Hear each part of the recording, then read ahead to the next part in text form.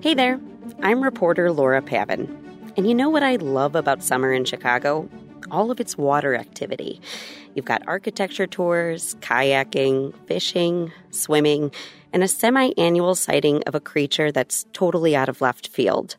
We've had alligators, snapping turtles, and we might have another thing to add to the list: lobsters. This was put on my radar by a listener. She wrote to us about whether the Chicago River is, in fact, home to lobsters. She swears she saw one. Here's the thing. Lobsters are saltwater creatures. They can't survive in fresh water. So if lobsters don't call the Chicago River their home, then what did our question asker see? I sat myself on a boat to find the answer to a familiar question in this city. What's lurking in the Chicago River this time? The answer yields a David and Goliath-like tale, an inspiring story of the small outwitting the big. The big in this story, though, it's us. That's next.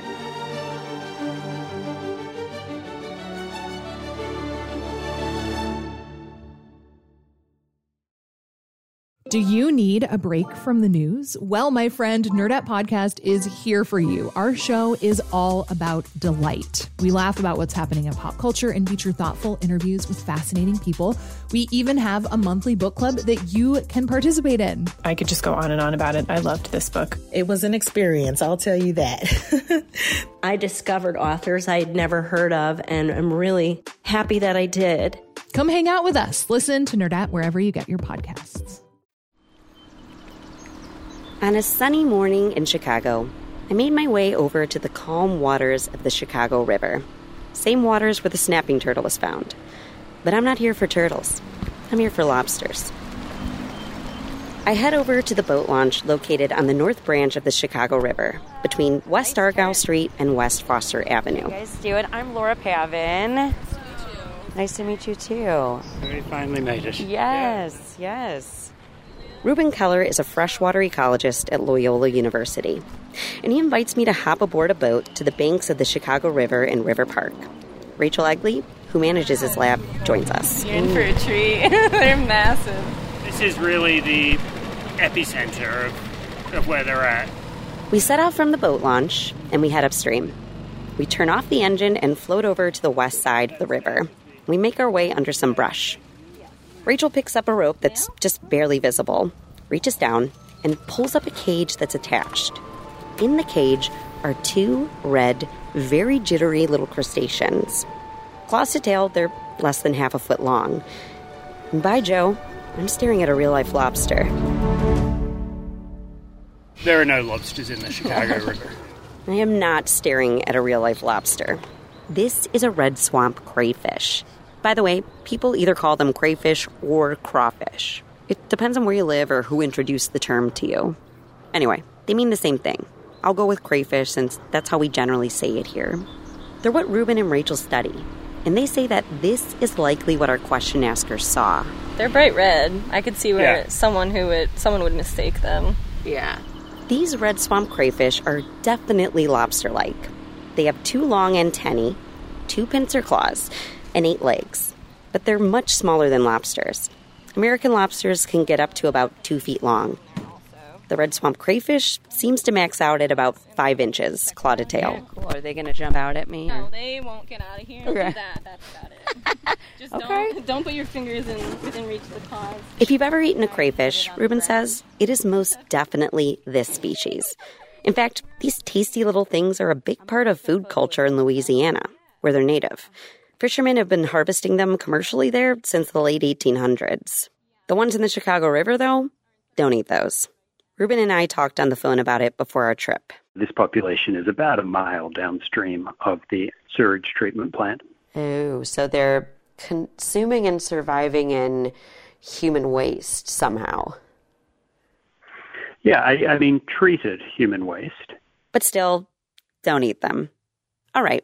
So the red swamp crayfish is native to the southern U.S. But of course, now they're here. Reuben says this is bad news. So red swamp crayfish are known as one of the most invasive species in the world. Invasive. They completely take over the waters they inhabit. They outcompete local species and disrupt local ecologies. And that's why part of the work Ruben and his team are doing involves killing the red swamp crayfish. They try to do it humanely, though, first knocking them out with clove oil and then freezing them. The belief is that they don't suffer. But how did Chicago end up in this mess in the first place? Ruben says we don't know for sure who brought them here. There are theories, though. One involves fishermen using them as bait. Another suggests pet shops are the culprit. And then there's one theory that posits a Crawshank Redemption-style scenario where some escaped an impending boil. But Ruben has a strong suspicion that local elementary schools are patient zero in this story. They're a great classroom pet for elementary schools. They'll stay alive for a long time under the pretty awful conditions that elementary school students will subject them to. In this patient zero story, or maybe a couple different patient zero stories, Ruben thinks that once the class was done with them, the crayfish were released and got into the river. The classes or the teacher probably did that because it felt like the kind thing to do, and they likely had no idea they were invasive. That's understandable, but even if they did know, Ruben thinks that killing something is hard to do. He saw this theory in action when his work and his real life collided. When his daughter was in second grade, her class had 5 red swamp crayfish as pets. They were used as part of an anatomy lesson. By the end of the unit on these crayfish, they each had names, and they described personalities to each of them. When Ruben had found out about the crayfish in his daughter's class, he couldn't tune out the sirens going off in his head. I was talking to the teacher throughout all of this and saying, sort of nudging, this is an invasive species, and when you're done with the crayfish, you need to do the responsible thing, and that is to kill the crayfish. And this teacher was very receptive to that and, said, yes, that's what we'll do. I ended up having to go in and pick up these crayfish, and then, against the protests of my daughter, I did the responsible thing. Did you have to put the classroom pet in your own freezer? Yes. Yeah. Yes, it's one great way to create a rift between yourself and your child. So, the lobster the question asker saw, not a lobster. It's a crayfish, and they're invasive to the region and kind of hard to kill. Ruben says it's really important to keep this population under control, or we could see some ecological disturbances happen, of proportions we don't even yet understand. That's coming up after the break.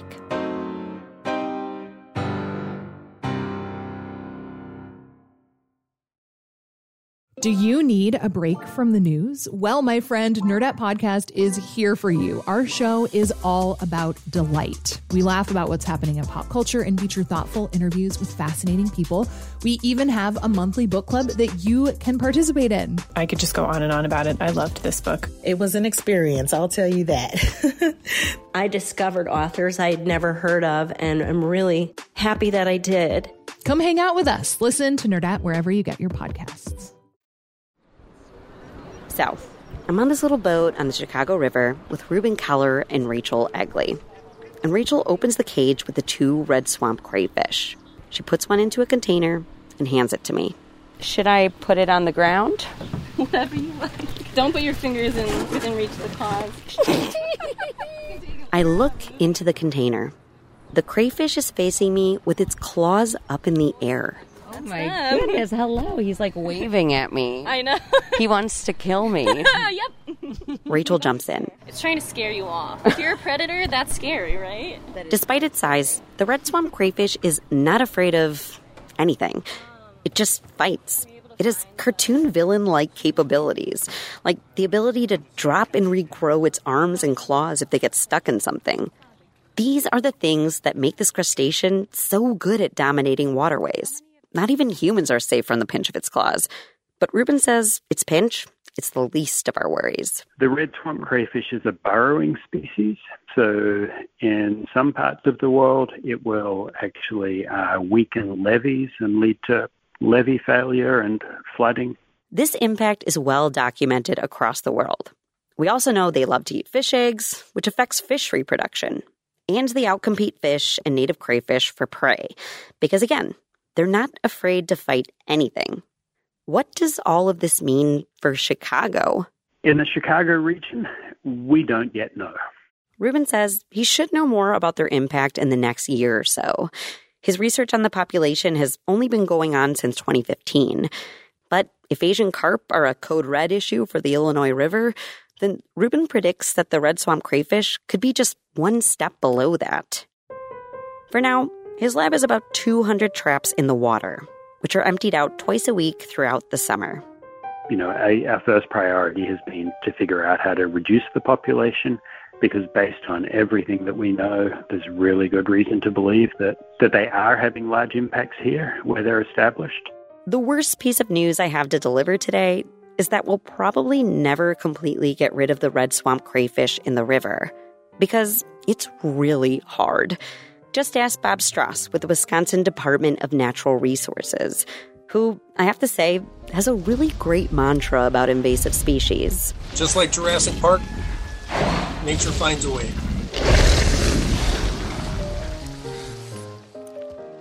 Bob enforces Wisconsin's trade rules for commercial fish and aquatic species. And something happened around 15 years ago that he'll never forget. Back in 2009, I believe it was, we had several ponds in southeast Wisconsin. The people called from the neighborhood and said there are lobsters crawling on our yard. The department started getting calls from people living in a neighborhood subdivision in southeast Wisconsin. The people said that there were crustaceans on their lawns, and they were not polite. They were just being aggressive to the homeowners. They stand there and they don't back away or move away. They just lift up their claws and show that they're ready to fight. I guess we can call it that. And they ended up being red swamp crayfish that were walking up onto the lawns. Kind of funny, until it wasn't. It took 4 years of staff time and follow-up to ensure that they were gone, and about $800,000 in expenses to remove them from 2 ponds. They had to put fabric lining around the ponds and a metal fencing with rocks on top of that to keep them from burrowing down, and to keep the ones already burrowed down from coming back up. They also used chemicals to kill them. It worked for one of the ponds, not the other. They ended up having to fill it, which was the last resort option for the department. Well, that's really the kind of the shocker point, I think, that hopefully people take away is it takes a lot to get rid of these things once they're there. And no state, no city, no county can afford the cleanup for these if they expand beyond, a small little area. As things go with invasive species, humans brought them in. Luckily, bringing the red swamp crayfish into Wisconsin alive is illegal now. For the same reasons, Minnesota and Michigan and now Illinois have also made it illegal, which helps. Even still, the trapping work that Ruben and his lab are doing to keep the Chicago population at bay is taxing. They're just one lab, and they're way outnumbered by the crayfish.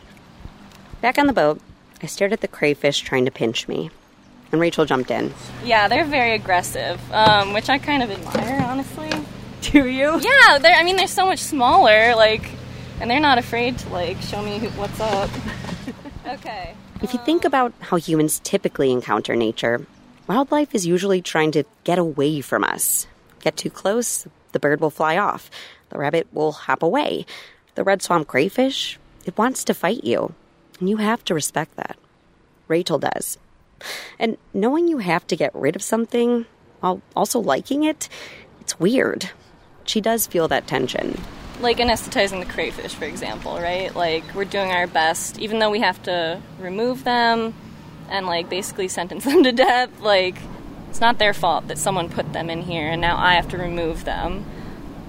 But I think ultimately, I always have felt that by working on invasive species, I'm, making a difference. Right now, it does look like they're making a difference. They're seeing less red swamp crayfish in the traps. They're still experimenting with their traps with the hope of catching even more. So far, they've learned they catch more crayfish when they use hot dogs as bait. And they've designed a trap that makes it easier for the crayfish to get into, but hard to get out of. But the most difficult part of reducing the population is that Ruben and his lab, they're the only ones doing this work. The least the public can do, in this case, is to not bring live crayfish around these parts. Because again, it's like Bob Strauss says, just like Jurassic Park, nature finds a way. If you feel compelled to trap and remove the red swamp crayfish, find out more at our website, wbez.org/Curious City. While you're there, check out all of our stories and leave your own question about the region.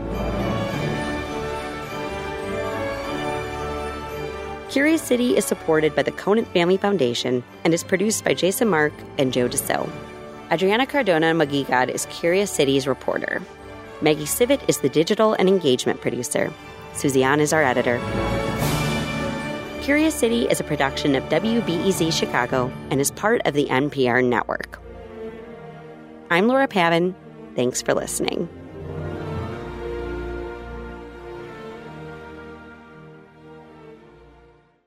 Before we start the show, we here at Curious City want to let you in on a little-known fact about WBEZ.